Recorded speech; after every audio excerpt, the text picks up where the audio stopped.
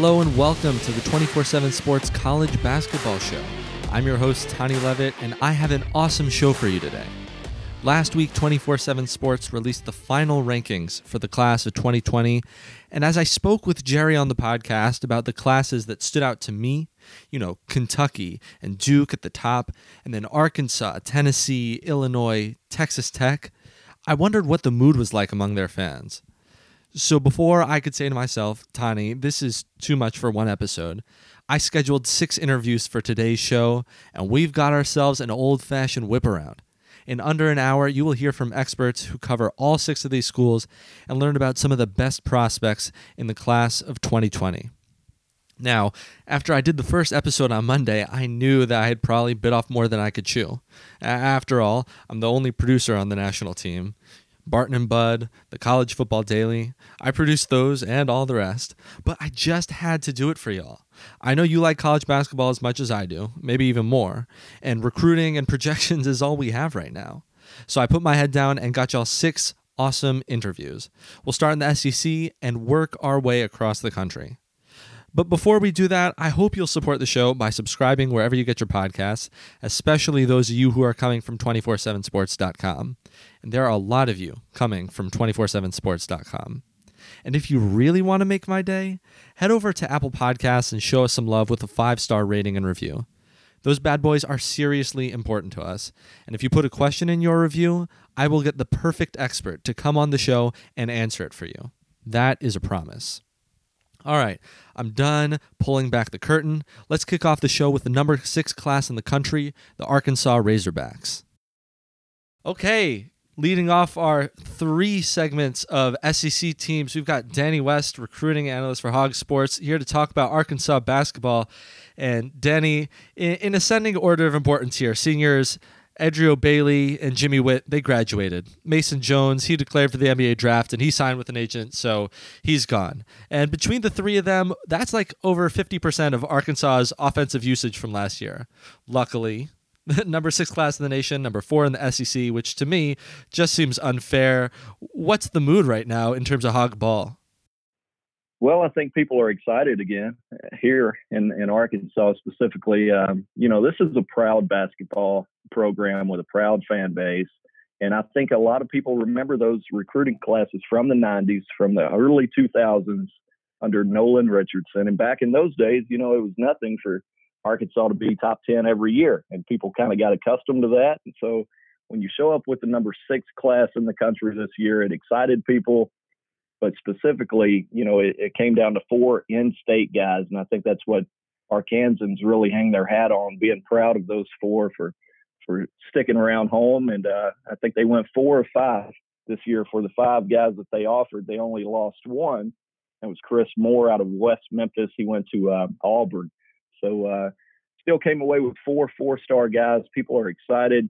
I think that was the first time or the third time in the last 3 years that they signed at least 4 players from within the state. So anytime you have that, especially coming off of a year 1 where they probably exceeded some expectations a little bit under Eric Musselman, I think people are really excited, looking forward to next year. He's brought in a couple of grad transfers, obviously, that should be able to help him right away. Vance Jackson, really versatile guy, 6'9", 220.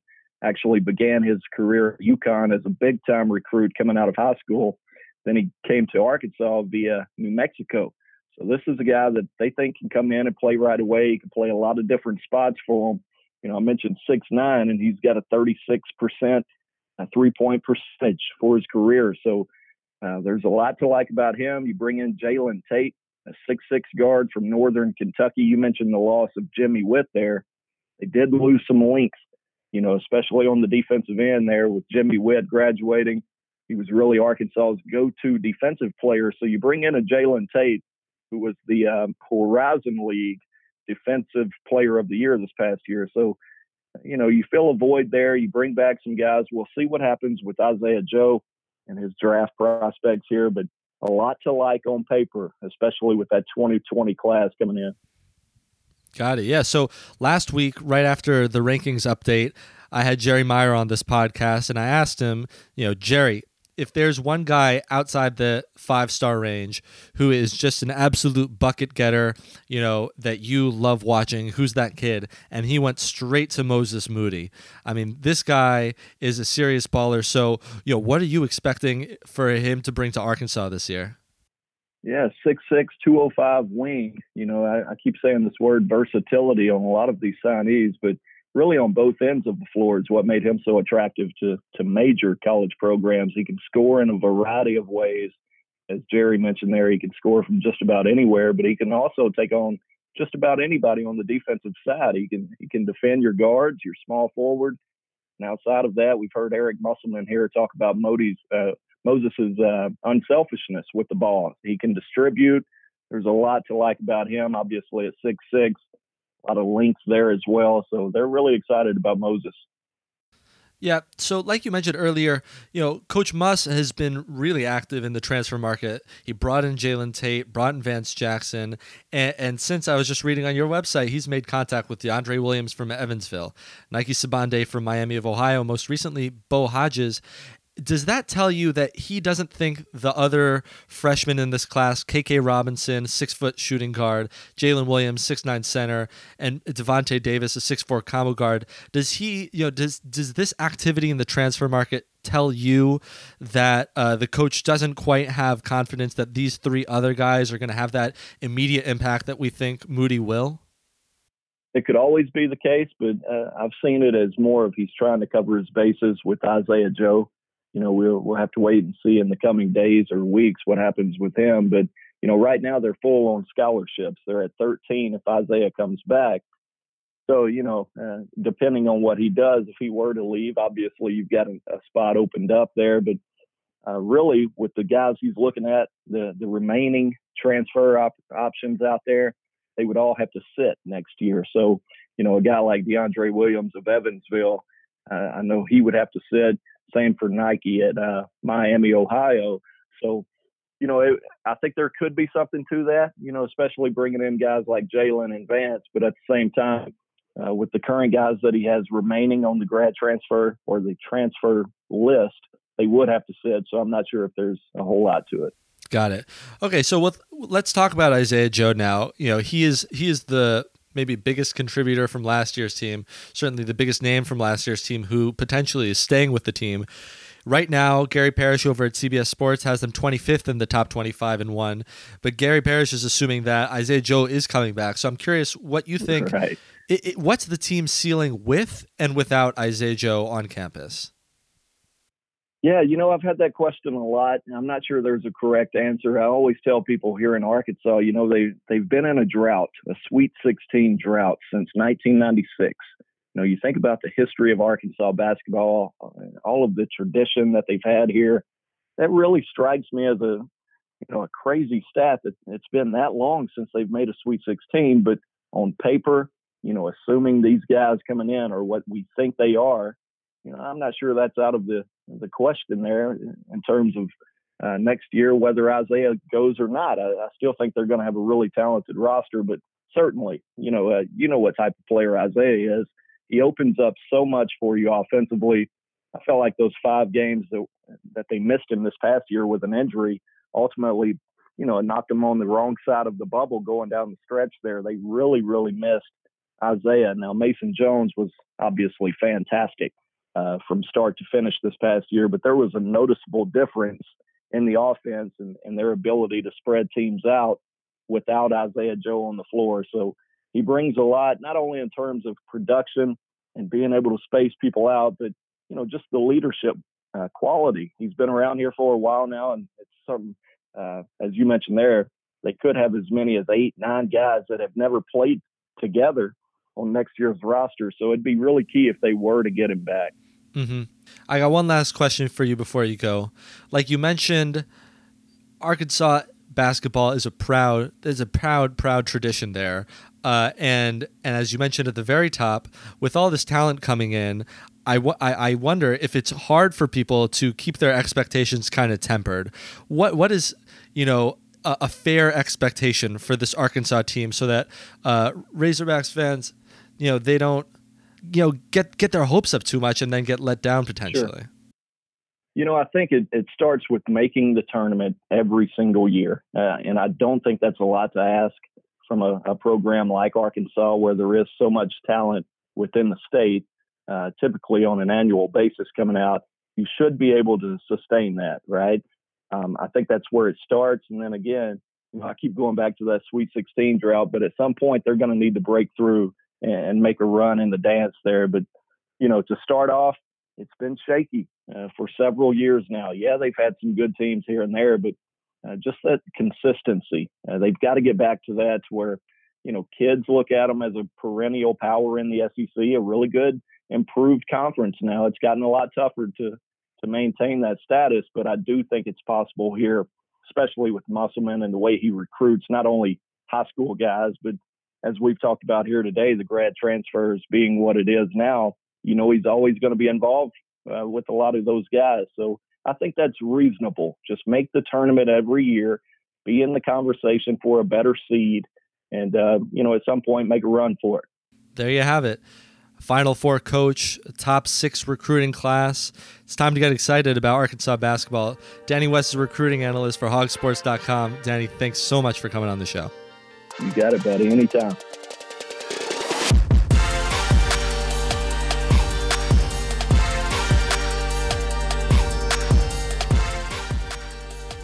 All right, the second team from the SEC we're talking about today is University of Tennessee. I've got Grant Ramey. He's a staff writer at GoVols 24/7. And Grant, Tennessee's coming in with the number 4 class of the nation, number 2 in the SEC behind only Kentucky, which to me means, number 1 among mortals. Has Tennessee ever had a class this high? I don't think so. We've kind of dug into some of this back in November when the class was signing. I think you have to go back to Bruce Pearl era, probably around 2007 range. I think they had a number 6 class.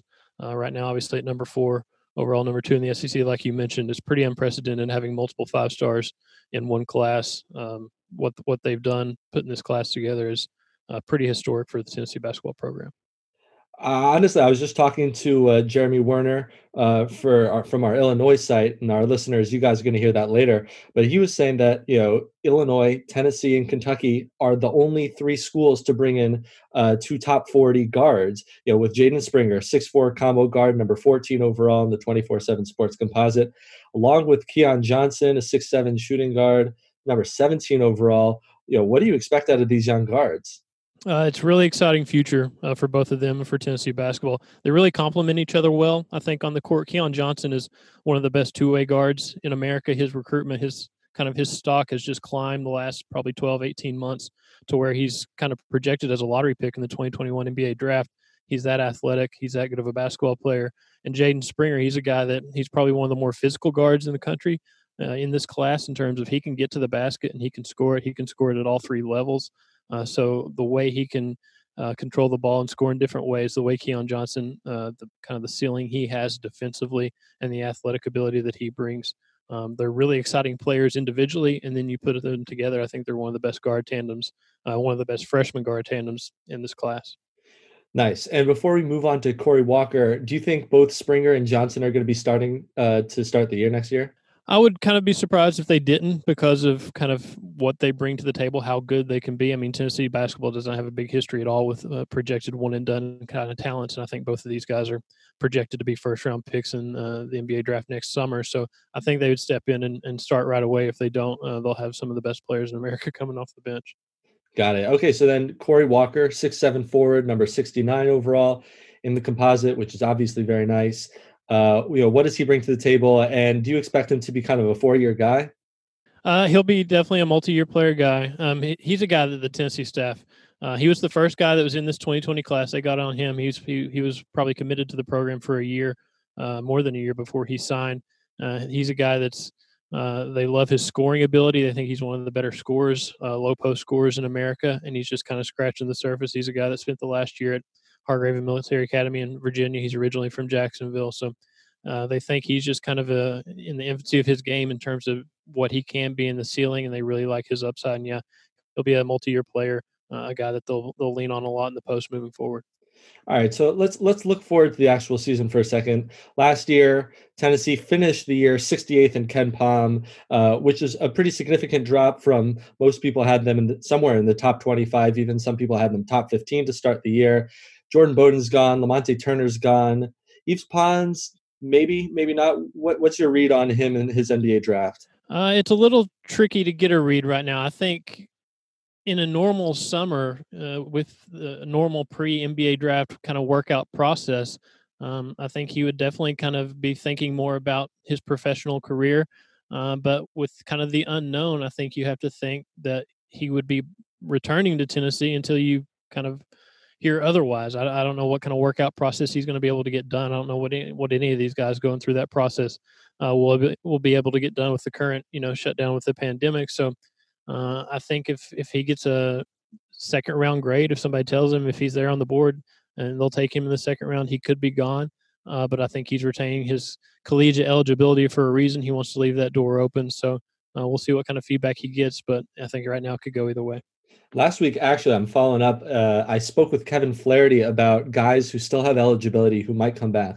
We didn't talk about Yves Pons, but we did kind of raise the possibility that if the NBA decides to push off the draft so that the teams can then have guys in individual workouts, do you think that would change the likelihood that Pons comes back or goes to the NBA because of his ability or inability to shine in those individual workouts?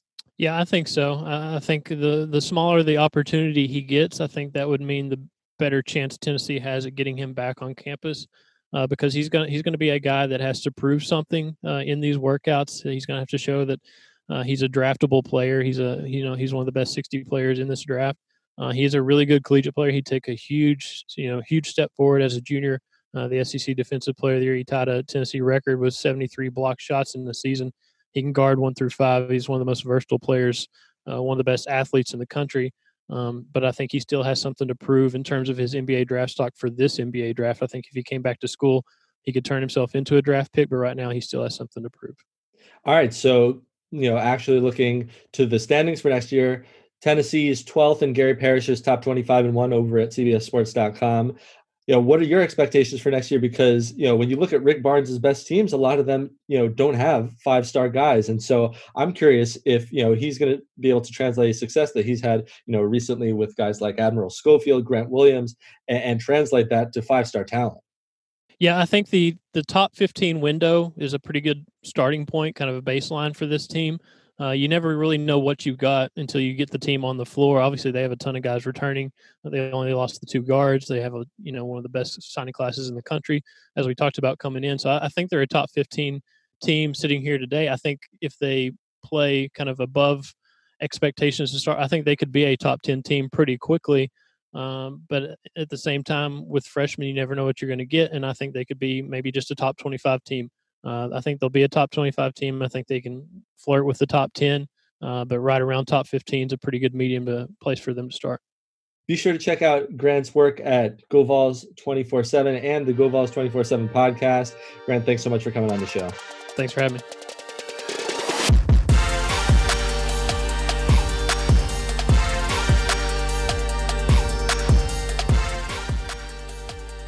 Well, if you thought we weren't going to be able to touch on the number 1 class in the country before we hit the break, you thought wrong. I'm here talking Kentucky with Chris Fisher, a one-man show from Cat's Paws, 24/7 Sports' Kentucky website.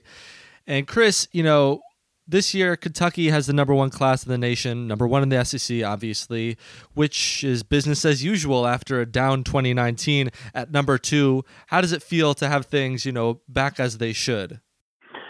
Like you said, it in some ways it is business as usual. In other ways, it's not. Kentucky kind of reclaimed the throne with this 2020 class. It's their first number 1 class since 2015. You have your highest ranked signee in BJ Boston since 2015, first top 5 prospects in Skal Labissiere. You have your first pair of top 10 signees since De'Aaron Fox and Bam Adebayo in 2016. So a lot of firsts with this Kentucky class. I think Kentucky and Duke, along with North Carolina, are the only 3 schools with 6 top 100 signees in this class. So really a lot of talent there at the top and a lot of balance as well. They got a little bit of everything, which is really what they needed when you're coming off a season where you lose your starting 5 to the NBA draft and you lose 8 of your top 9 contributors from last season's SEC championship team. So last week, for those of you at home listening, if you haven't checked out last week's episode, we had Jerry Meyer, 24/7 Sports National Director of Recruiting, I think is his title, on he broke down the new rankings release. And when I asked him about the guys in Kentucky's class, he pointed out Devin Askew, really nice piece at the point guard, the only point guard in the class. And with Ashton Hagans off to the draft, do you expect him to be the main ball handler for the Cats? I would think so. I think Kentucky did themselves a favor by going out and signing Creighton grad transfer Davion Mintz to come in and kind of mentor him and help him along in the process and maybe lessen some of that learning curve. I think you'll see Davion Mintz take some of the minutes there at point guard. But if you're John Calipari, you've made your living on bringing freshmen in and playing them right away, right? And so I think Devin Askew will take the reins from Ashton Hagans at point guard. I think one of the biggest things that Devin Askew will bring to next year's team is his perimeter shooting. I think that could be a little bit of an issue with next season's squad, but he's a guy that shot it just about as well as anybody on the Nike EYBL circuit last travel season and really dependable. I think if there's one thing that you can count on with Devin Askew next season, it's his perimeter shooting. All right, so let's move to the wings because that's obviously where the biggest star power is going to be this year for Kentucky. B.J. Boston, number 4 overall prospect in the 24/7 Sports Composite, a 6'6" shooting guard. Terrence Clark, number 7 in the composite, 6'7" shooting guard. Not to mention Cameron Fletcher, a 6'6" small forward who is all the way down at number 59, which if that was the top wing prospect for many schools, they'd be happy. What are you expecting production-wise out of these 3 wings? Yeah, I think when you talk about Kentucky's 2020 class, you have to start with B.J. Boston and Terrence Clark. I think it's probably the most dynamic backcourt that Kentucky has signed since De'Aaron Fox and Malik Monk in 2016. And Kentucky fans remember all too well how that season turned out. One of the top scoring teams in the country and were a Luke May buzzer beater from reaching the Final Four that season. But you're talking about 2 of the top-ranked shooting guards in the 2020 class, and both guys bring something, I guess, a little bit different. B.J. Boston is an all-around scorer. He attacks the rim, been working really hard on his perimeter shot, and would be hard to imagine anyone having a better senior season than B.J. Boston. He transferred out to Sierra Canyon in California to play a little bit better competition, play a national schedule, and was one of 5 finalists for the Naismith National Player of the Year. So did about as well as he could do out there. And he's a long, lanky scorer that will shoot a ton of free throws, I think, next season at Kentucky as a freshman, really knows how to get to the basket and use his length to finish around the rim. Terrence Clark, I think, is loaded with talent, just a really talented player overall with a ton of potential that I think is still kind of polishing up the skill parts of his game. But when you put Devin Askew and Davion Mintz at the point in between those 2 scorers on the wing, I think it's going to make for a really dynamic scoring punch. And then you add in Cam Fletcher, who is kind of a Swiss Army knife there on the wing, can do a lot of different things, both offensively, it can guard multiple positions defensively as well. Remains to be seen how much I think he'll contribute as a freshman, but reminds me a little bit of a guy like Charles Matthews, who had some success at Kentucky before transferring and having even more success at Michigan and leading them to a national title game. Mm-hmm. All right, so let's push to the front court now. E.J. Montgomery, gone. Nick Richards, gone. Nate Sestina, gone. Incoming, Isaiah Jackson, 6'9" center, number 29 in the composite, and Lance Ware, 6'9" power forward, number 35 in the composite. And not to mention Olivier Sarr, probably going to gain eligibility, center, transfer from Wake Forest. What do you expect the big man rotation to look like? And which of these 2 incoming big men do you expect to have the bigger impact this year? Yeah, you mentioned Olivier Sarr, and I think it's as of right now, it's anybody's guess as to whether he obtains a waiver from the NCAA to be eligible next season. And either way, I think Kentucky's going to need both Isaiah Jackson and Lance Ware to be ready to step in and play right away. And again, that's something that John Calipari's made his living on. I think Isaiah Jackson is probably the best overall rim protector that Kentucky has signed since Nick Richards in 2017. One of the leading shot blockers on the Nike EYBL circuit, really just has a knack for it. Some guys just have that instinct, have that natural timing to block shots, and I think that's the one translatable skill that Isaiah Jackson has that's going to get him and keep him on the floor next season. You talk about Lance Ware. He's a little bit more of a physical forward, really played toe-to-toe with number one overall prospect Isaiah Mobley at the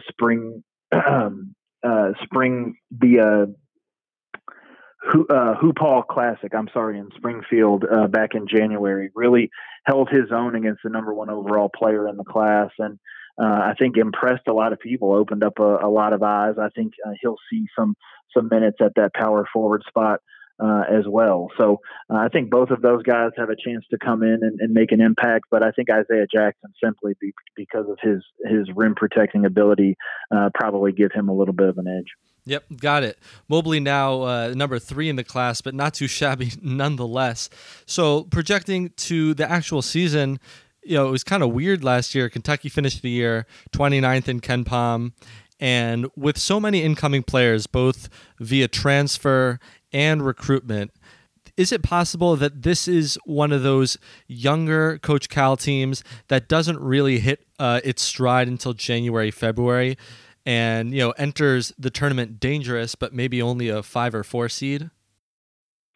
Yeah, I think that's very fair to say, with so many new pieces and moving parts, and really the lack of experience. I mean, I think Mike Krzyzewski's team with Zion Williamson, R.J. Barrett, Cam Reddish, all those guys, not even making the Final Four is probably the best example of needing more than freshman talent in order to be successful and to advance in the NCAA tournament. As we've seen with John Calipari's best Kentucky teams, those teams have had some modicum of experience. And outside of Olivier Sarr and Davion Mintz, this team doesn't have hardly any experience at all. Your top returner is Keon Brooks, who averaged 4.5 points, 3.2 rebounds per game as a freshman last season. And so it could take some time for this team to get its legs underneath him. But as we've seen, the proof is in the pudding with John Calipari. By the end of the year, his team's going to figure it out. They're going to be playing their best basketball, and whether they're a number 1 seed or, like you said, a number 4 or a number 5, they're going to be dangerous come tournament time. So hypothetical now, before I let you go, if you could take one guy who left Kentucky from last year's roster and say, no, you're staying at school for one more year because you're the piece that will, propel Kentucky to the Final Four, who would you choose and why? I would say Nick Richards, but maybe more realistically, E.J. Montgomery. I just don't see any way that Nick Richards would have come back for another season at Kentucky. I think, he went from, a virtual unknown to first team all SEC, was neck and neck with Emmanuel Quickley for SEC Player of the Year for most of the season. And so he didn't have much to gain by coming back. But even a guy like E.J. Montgomery, who isn't included in most of the major mock drafts, still had a lot to gain by coming back to Kentucky. He would have given them a veteran front court presence that was much needed prior to the signing of Olivier Sarr, and it could have made an impact, not just for the team, but could have made an impact for himself. You look at the jump that Nick Richards made from his sophomore year to his junior year and how it impacted his draft stock, even being an upperclassman. And so I think E.J. Montgomery had a lot to gain by coming back, and I think he could have provided a much-needed boost for Kentucky's front court as well. All right, well, there you have it. even without E.J. Montgomery, Kentucky very dangerous. They currently sit 15th in Gary Parrish's top 25-1 over at CBS Sports. Chris Fisher from CastPause, thank you so much for hopping on the show. All right, you bet. Thanks. We're going to take a quick break here as my buddy Barton Simmons, I love this, he said we got to pay the bills. So we're finishing up first half with the SEC, and on the back half we'll hear from teams in the ACC, Big 12, and Big 10. Stay tuned. Welcome back to the 24/7 Sports College Basketball Show. And now for the second half of our whip around, we're going to kick off the non-SEC edition. And I couldn't start anywhere but the SEC. I've got Adam Rowe on again to talk about Duke. Adam, Duke now number 3 class in the nation, number 2 in the ACC, just behind North Carolina. But before we get to the kids in the class, I had a more general question for you. Duke has a lot of turnover, especially since Coach K has really stepped up his recruiting and stepped into the elite tier. And yet, Duke doesn't really have slow starts that we often see Kentucky have. And I'm curious what you think makes the difference for Duke, that they don't have to have that slow burn across the season, even as Coach K is recruiting one-and-dones who leave very quickly after they arrive on campus. Yeah, I guess practice makes perfect, right? The Coach K and his staff have really dove headfirst into this one and done era of college basketball, and they along with Kentucky have the most experience of any programs in the country doing this.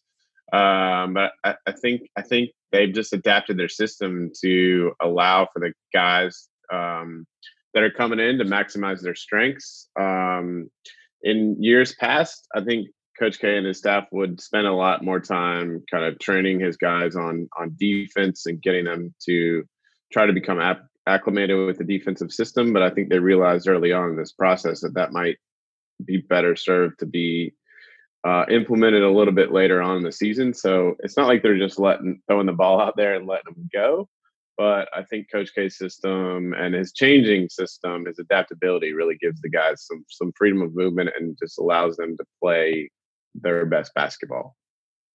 Okay, so when you were on the show last month, and I encourage everybody, if you haven't listened already, it was a really nice episode, April 8th. I went and checked. Go back and listen if you haven't already. But last time we talked about big men, so I figured we'd start with the guards and wings. We got Jalen Johnson, 6'8", small forward, number 11 overall in the 24/7 Sports Composite. Jeremy Roach, 6'2", point guard, number 22 in the composite.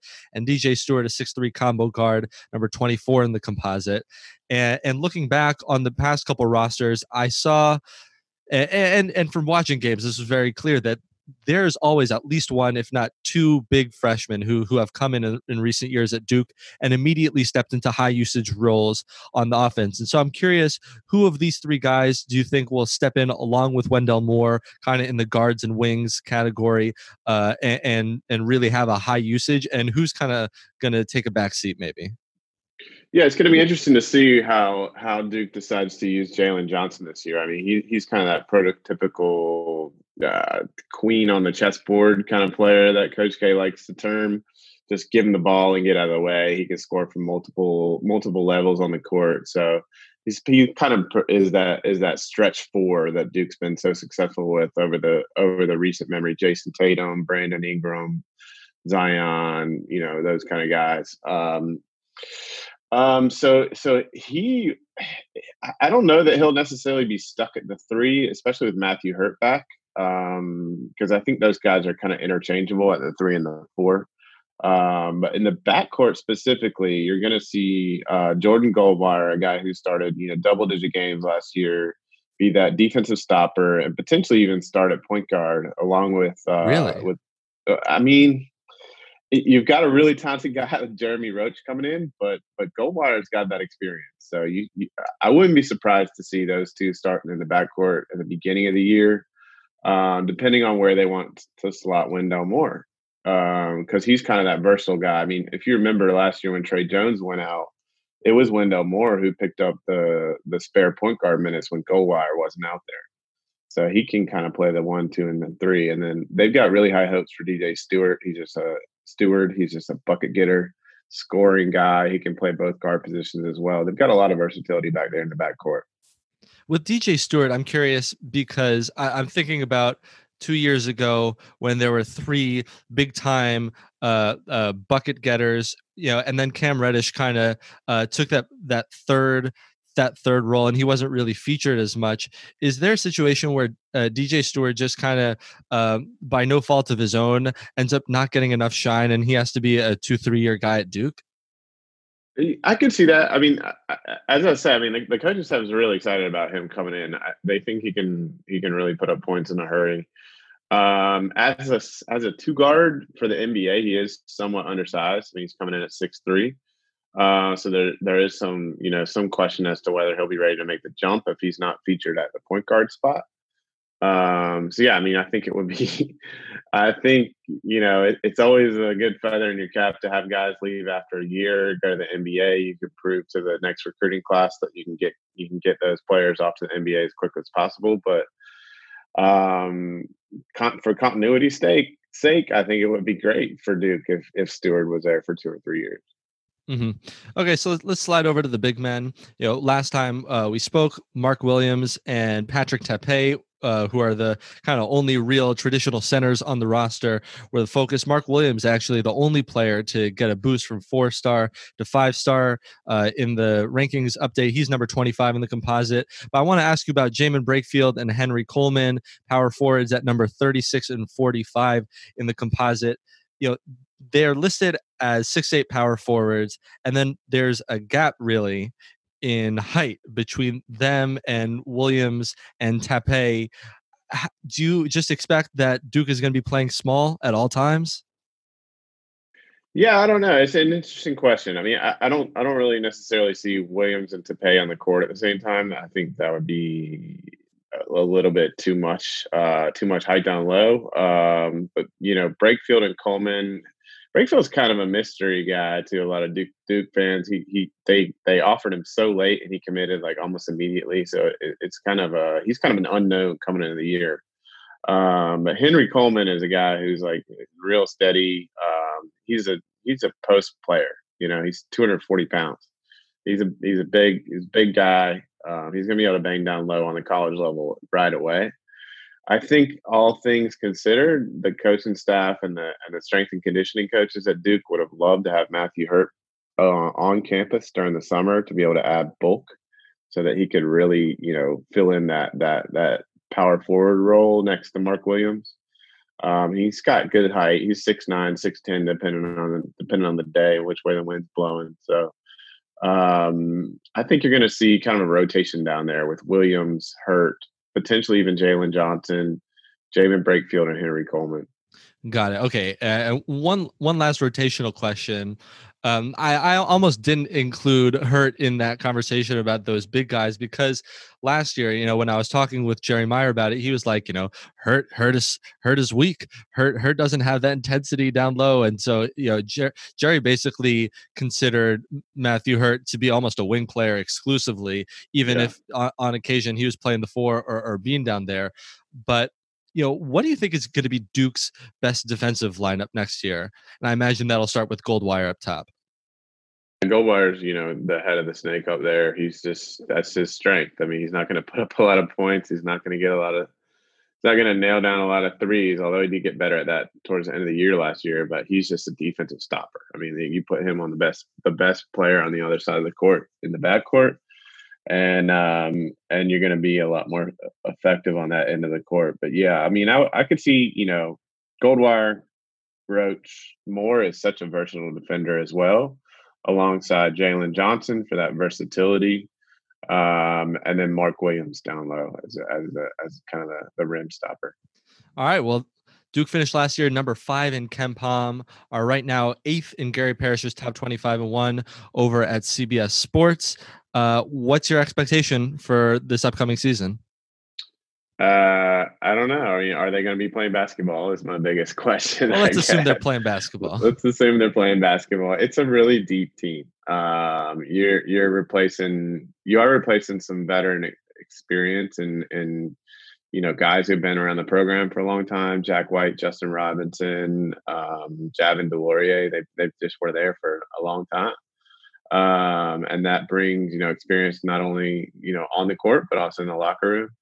you're losing some continuity with Alex O'Connell transferring out, and then Trey Jones and Vernon Carey off to the NBA. So you got 7 newcomers coming in. It's hard to just plug and play that many guys. As you say, Coach K has been really good at adapting, but it's still a difficult task to accomplish. I think a lot just depends on Jeremy Roach's readiness at the college level. He was hurt all his junior year with an ACL injury and came back and played well his senior year. But how recovered is he, and how ready is he to kind of take the reins offensively for an elite college basketball program? That's gonna determine a lot as to how far they can go. And the improvements that Wendell Moore and Matthew Hurt make in the offseason are going to play a big role as well. Well, take it to the bank. Duke is going to be good again.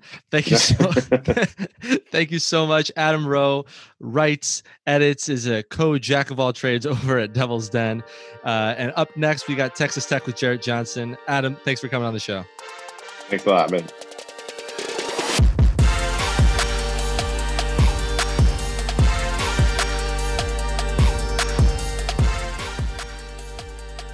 All right, joining me now from the publisher of Inside the Red Raiders, Jarrett Johnson. Jarrett, thanks so much for coming on. Hey, thanks for having me. Yeah, so there are real reasons to be excited if you're a Red Raiders fan. They're bringing in the number 9 class in the nation, number 1 in the Big 12, and I'm going to rely on your expertise right here. When have they ever had a better class than this? No. As a matter of fact, no. There's some talk like some of the old timers will say, I think this is the same at every school, when someone like in my position says this is the highest ranked class in the program's history, somebody will say, whoa, way back in 65, they signed, and okay. So maybe that's right. Maybe in 65, or whatever year, Texas Tech signs, a really good class. But even the old timers on this group, everyone across the board agrees Tech has never had a better signing class than they do this year. And it's, top 10 in the nation and number 1 in the Big 12 after the recent recruiting update. So it's, the crazy thing is Coach Beard, since he's been here, since he was hired in 2016, has produced the highest rated recruiting class one time after another for the last 3 seasons, last 3 cycles. Wow. So let's run through those top 2 guys, especially Namari Burnett, 6'3" combo guard, number 29 overall in the composite, and Micah Peavy, a 6'7" small forward, who's number 40 overall. What do you expect from these guys next year? A lot. I expect Burnett to start. And that's saying a lot. This roster is going to be loaded. They're going to bring back a lot of guys. They lose Jemias Ramsey, who, declared for the NBA draft. He didn't hire an agent, but the thought is he's going to go in the first round, and, that's family changing money. Most people don't turn that down. So he's probably gone. But what's crazy is in almost every other year in the history of this program, especially since Coach Beard or before Coach Beard was here, if you lose a guy of Ramsey's caliber, it's just devastating to your roster. And the truth is, honestly, they're going to have a hard time divvying up all the minutes between all the guys coming back, between Kevin McCullough, who plays a similar position, Terrence Shannon, Namari Burnett coming in now, the highest rated guy ever to sign with Texas Tech. You go on and on. Davide Moretti, who's been an all Big 12 performer, and this will be his 3rd year starting, is expected to come back from his senior year or for his senior year. So all these guards and wing type players that they're adding, it's crazy that losing a guy of Jemias Ramsey, 2nd team all Big 12 and Big 12 freshman of the year, isn't going to seem like it's really going to hurt them that much. And Burnett is a guy who I really love his versatility, and this is something Coach Beard always looks for on the recruiting trail. He's very, very good at everything. He's a good facilitator. He can fill it up, long-range shooter. He's good at scoring off the dribble. He's a good defender, on the ball defender, which you're going to have to play defense if you're going to play for Chris Beard. So I think he's a guy everyone expects to step in and start and play a significant role. Now, he asked me about Micah Peavy. He played with Jemias Ramsey in high school. They teamed up and led Duncanville to a state championship in the highest classification in Texas 2 years ago. Last year, Peavy had Duncanville again knocking on the state championship door before everything got called off. They were in the state semifinals. So he was looking to, they have a talented roster, but even without Jemias, he had them on the precipice of defending that title in Texas, which is I mean, if you look at all the talent coming out of Texas, that's very difficult to do. He plays for his father, David Peavy, who actually was coached by Chris Beard at Incarnate Word. Yeah, way back in the day. Actually, they're like the same age, or David Peavy might actually be 1 year older than him, but Coach Beard was a grad assistant at Incarnate Word. And I mean, they go way back. When Coach Beard was an assistant coach under Coach Knight, he sent Daryl Dora to, kind of gave Chris Beard the heads up on Daryl Dora, and nobody was recruiting him. And that guy, I mean, for example, he had 2 outstanding games against Kansas. 2 of Texas' very few wins against Kansas came because he went off in some games. And he was a very good player and ended up being assistant coach for Chris Beard recently. So they have a long relationship. They're good friends, and it was interesting. I caught up with David Peavy. He said that Coach Beard actually approached him and said, "Is it okay if I recruit your son?" Because he didn't want to mess up the relationship. And then Coach Peavy appreciated that, but he also told Chris, you can't just have my son. You got to earn it. If he goes to Tech, it has to work out. And I certainly expect it will work out. He is perfect for the system. And I think that's a big reason why he chose Texas Tech over, a slew of other offers, is because he thinks that he can fit in the system. He has a great mid-range game. He's a great defensive player, very versatile. He can switch on the perimeter, which, in Tech's defense is very key. And also he knows he's going to be developed in this program. That's Jemias, if he gets drafted in the first round, will be the 3rd straight draft where a Texas Tech player was drafted in the first round, which, is unprecedented. So I expect those 2 guys to play very prominent roles on the team next year. So let's ask the obvious question with this amazing recruiting class, a ton of talent coming back, not to mention Marcus Santos Silva coming in via the transfer portal. This is a team that finished last year 21st in KenPom and has Chris Beard at the helm. Like, that can't be understated. Gary Parrish has them 14th in the top 25 and 1, the 4th Big 12 school. But what's the upside? What are your expectations? Because Chris Beard makes a lot out of teams without anywhere near this pedigree. With this pedigree, what's their ceiling? Yeah, that's a great question. And this is a case where I almost wish that I was in more of a general role to answer this question, like covering a lot of programs, because I think a lot of people out there, they hear this, they say he covers Texas Tech, it's close to the situation, he's a homer. But I will tell you that I have worked in newspapers, I have covered a lot of programs and a lot of sports at every level, been fortunate to do that, and I have never covered anyone like Chris Beard. I don't know how he does it in terms of the recruiting. You see the results he's getting at Texas Tech, both on the recruiting trail, had them within seconds of winning a national title. Texas Tech is unprecedented. So to answer your question, I expect them to compete for the Big 12, if not win it again, and to make another run at the Final Four. Now, winning a national title, so many things have to happen. But I definitely expect this team to have a very good chance of making another trip to the Final Four because of all the talent. The breadth of talent. And yes, Coach Beard has shown that when it comes to X's and O's, there's really not, he's right up there in the upper echelon right now. So, one guy we didn't even mention in the recruiting class is Chibuzo Agbo. He's 6'7", 225. He was a first-team All-State player in California. He's a knockdown shooter, but also known as a tough guy. He squats over 425 pounds. He's a walking double 2 years in a row on a team. He's not on one of those like glorified AAU teams playing high school ball. He's on a legitimate high school team where he was the guy. Everyone was geared towards stopping him every night, and he still put up 23 and I think 10 2 years in a row.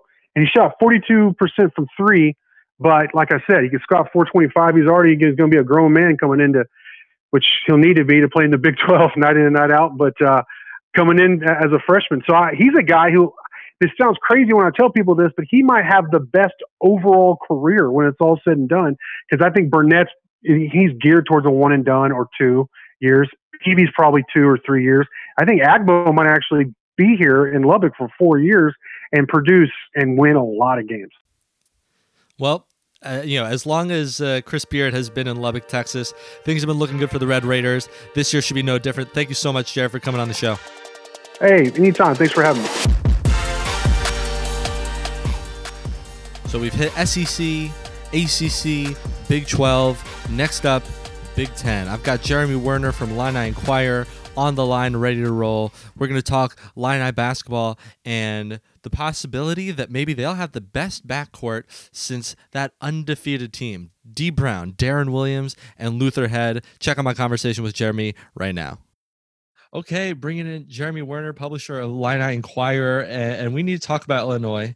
I watched this team a number of times because I'm a Maryland grad, big fan of the Terps, but Illinois was a very interesting team last year, finished 30th in KenPom, just was a really tough team, and now, Jeremy, the 13th class of the nation, number 2 in the Big Ten, Illinois' best class since 2013 when they were also 13. I mean, how excited should people be in Champaign? They're really excited. They're a little bit bummed because this was their best year in more than 7 years, and they didn't get a chance to see an NCAA tournament yet with Ayo Dosunmu, Kofi Coburn. This is a team that finished 4th last year in the Big Ten, a team that was contending for a Big Ten title, surprisingly, at the end of last year. And after 2 years that were really tough under Brad Underwood, where his system wasn't working, he scrapped basically everything, changed his offense, changed his defense to fit his personnel. And Ayo Dosunmu took a leap into one of the best players in the Big Ten. Kofi Coburn was the Big Ten freshman of the year and is unlike any freshman we've seen at Illinois, just his size, his physicality, and just made them more a Big Ten team. When you got a star guard like that, you have a star post player like that. Illinois had been so wing heavy in the past that to have those two pieces was a huge, significant step breakthrough. But it also showed that Brad Underwood, X's and O's wise, the adjustments he made, can be one of the better coaches in the Big Ten. And now they continue to recruit, as you said, one of the top classes in the Big Ten. Illinois, like your Maryland Terps, is a basketball school. It's like Indiana. It's a basketball school. So the fans really thrive off basketball, and Illinois basketball feels back. And even if a lot is up in the air this offseason, Illinois fans think the foreseeable future looks really positive. And I agree with that. I think Illinois basketball is going to be a major player in the Big Ten moving forward. So highlighting this class, we got Adam Miller, 6'3" shooting guard, number 31 overall in the 24/7 Sports Composite, and Andre Curbelo just behind him, a 6-foot point guard, number 40 in the composite. This is going to be a really good backcourt whether or not Ayo comes back, right? Yeah, I mean, those two are one of the best tandems of guards that are coming into one class in the country. I mean, they're up there with North Carolina, Duke, Tennessee, some other programs that have 2 top 60 guards coming in. And for Illinois, it was a program under John Gross that couldn't find a lead guard, and now it seems like they have so many of them. Whether or not Ayo Dosunmu comes back, and a lot of people think he'll stay in the NBA draft, Illinois should be good at the guard position when you have Trent Frazier, a veteran here. They got a couple sit-out transfers and Jacob Grandison and Austin Hutcherson coming in. But Adam Miller looks more college ready than Dosunmu actually was coming in. He's a great sharpshooter. He's really athletic. And Brad Underwood has really praised him about his defense. And while on his high school team, he's kind of been inefficient. AAU, he was kind of inefficient at times. He went and played with USA Basketball and played a nice role for that team. Wasn't the star, but played good defensively, played good as a shooter. And then Andre Curbelo has a lot of similarities, people think, to Cassius Winston, in that, he might not be size-wise the top NBA prospect, which keeps his ranking down a little bit. But when you talk about guys who play beyond their years, Andre Curbelo just has a basketball IQ, a feel, makes everybody better, makes some flashy plays as well. But a lot of people think this could be a 4-year point guard who ends up being the face of Illinois basketball during his tenure. So those guys will make an immediate impact right away. And for the foreseeable future, they really fit each other well, because Curbelo is kind of that typical, prototypical, what you want in a point guard, a leader, while Adam Miller is just kind of this dynamic scorer, sharpshooter. Okay, so really hypothetical question here, but I had to ask it. If Ayo comes back, how did that backcourt compare to the trio of 2004-2005, Luther Head, Darren Williams, and D. Brown? The difference is all those guys were upperclassmen, right? I would assume it would just be a junior, but he would be one of the, if he comes back for a junior season, and assuming Kofi Coburn comes back as well, Illinois could be a Final Four contender. I know Iowa's getting a lot of deserved buzz as the Big Ten favorite, but if Iowa DeSumo and Kofi Coburn came back, along with Georgie Bashanishvili, along with Trent Frazier, I think this, because it's a more well-rounded team defensively, they're better than Iowa. I think Illinois could be the Big Ten title favorite coming in. But yes, I mean, you add the depth of having a Trent Frazier, who's already a top 50 scorer all time at Illinois. You add Andre Curbelo, who should be a starting point guard right away for Illinois, and then Adam Miller, who could be even better than Io DeSumo or up there with Io DeSumo by the time his career is done.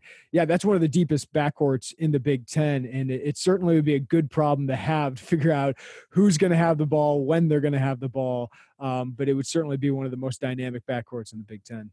All right, there you go. Reason to be excited for Illinois fans. Jeremy Werner, publisher, Illini Inquirer. Thanks so much for coming on the 24/7 Sports College Basketball Show. Appreciate it. All right, that'll take us home for a jam-packed episode, a busy episode of the 24/7 Sports College Basketball Show. I really hope you enjoyed it. 6 interviews was a lot to do in 3 days, but I did it for you, and I did it for me. Okay, fine. I did a little for me also. I was interested in these things. I hope you are too. Really interesting stuff. Want to thank Jeremy, Jarrett, Adam, Danny, Chris, and Grant. Wow, that was a mouthful. So many guys to thank. Really appreciate them coming on the show. I hope you enjoyed it. We'll be getting updates from our team site guys throughout the offseason and into the basketball season when really hope it starts on time, or at least close enough to on time. We'll be keeping you in the loop, as well as bringing on a number of our experts from our national college basketball team. A lot more in store for you. Really hope you enjoyed the past few weeks. The numbers have been awesome, and I really appreciate it. I even saw a few of you went and gave 5 stars on Apple Podcasts. That means the world to me. I know it means the world to my mother. She's very proud. So if you don't mind, if you haven't already, give us those 5 stars, especially a written rate and review on Apple Podcasts. If you haven't subscribed, Apple Podcasts, Spotify, wherever you get your stuff. Really hope you're enjoying the content. We enjoy having you here. And if you're coming from the embeds, do yourself a favor and subscribe on the Apple Podcasts, because it comes to you faster. And that way you can have it before I even have the time to embed in the article. So that's going to do it for today's episode of the 24/7 Sports College Basketball Show. For all those guys who came on, and for you who took the time to listen, really appreciate it. We'll see you next week for the next episode.